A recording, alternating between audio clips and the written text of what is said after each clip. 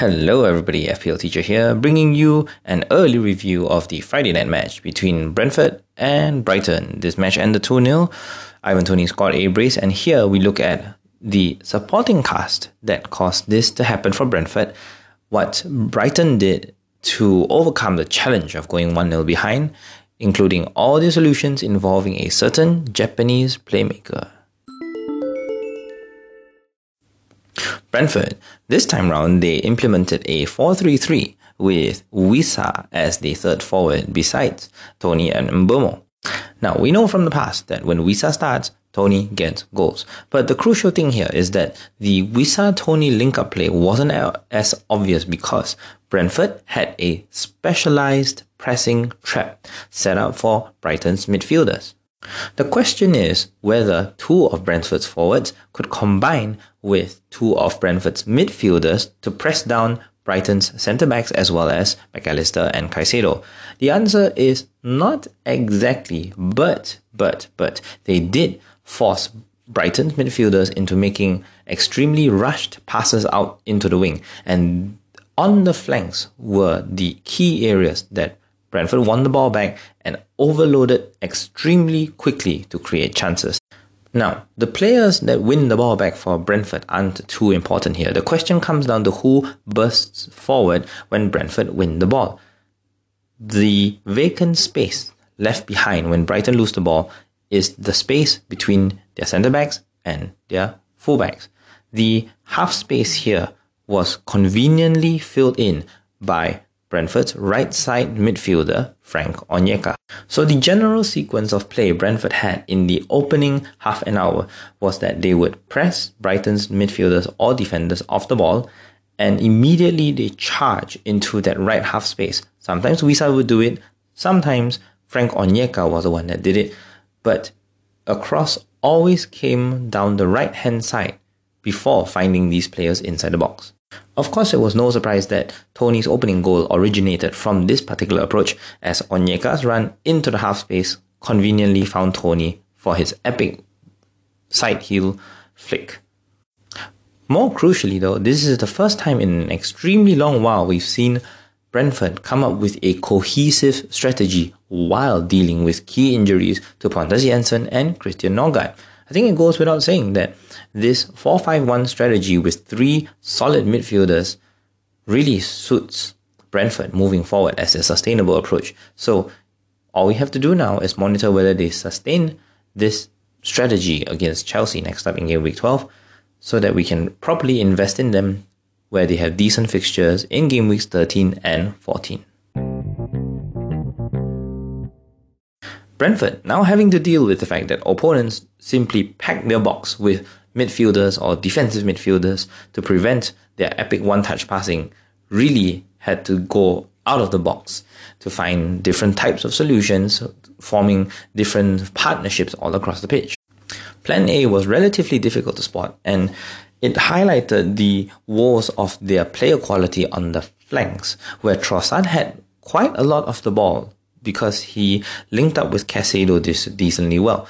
The issue here is that when Trossard has the ball in front of Brentford's back four, between the lines, you would see Estupiñán bombing on the outside of him, and it is there usually where moves broke down in the first 15 minutes. So they lived and died by that approach. They had shots in the 15th as well as the 16th minute that revolved around that sort of play while attempting to also use Danny Welbeck's runs, sometimes as a decoy, sometimes as an outlet to take shots. They persisted with this approach in the first half where Trossard, Caicedo and Estupiñán were the creative hub in terms of chances, in terms of triangles, in terms of first touch passes, while once in a while Pascal Gropp would also drift to the left-hand side to link up with them.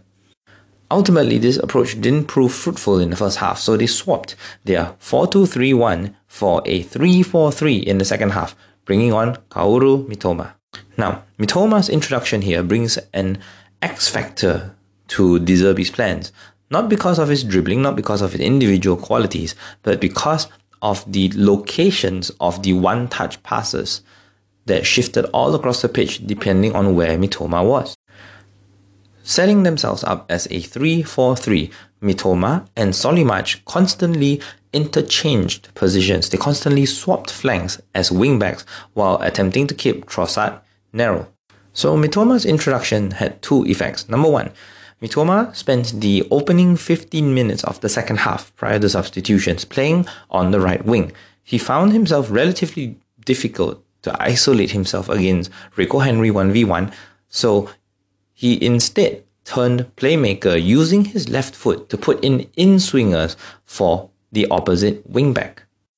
Kauru technically made Brighton more direct here, and it was Undav and Lallana's introduction that made Brighton go back to their default plan A. The difference here is that with Mitoma wide on the left and much narrow on the right side as a left footer, the triangles resurfaced, but this time instead of using Trossard or Grob as the pivots in the triangle, Danny Welbeck was the one that dropped deeper to be the pivot of these one-touch passes. Obviously, this played into Brighton's hands given the difficulty and the amount of players Brentford packed into their box, because credit to Brentford, they also overloaded the central area of defense as well as midfield, but that was the plan B of the Zerbis. In the end, their fates depend on their squad depth, and you would expect to use them in FPL similar to teams like Aston Villa, Wolves, Everton, where their plan A has to be efficient, because relying on their plan B at the moment certainly does not yield results.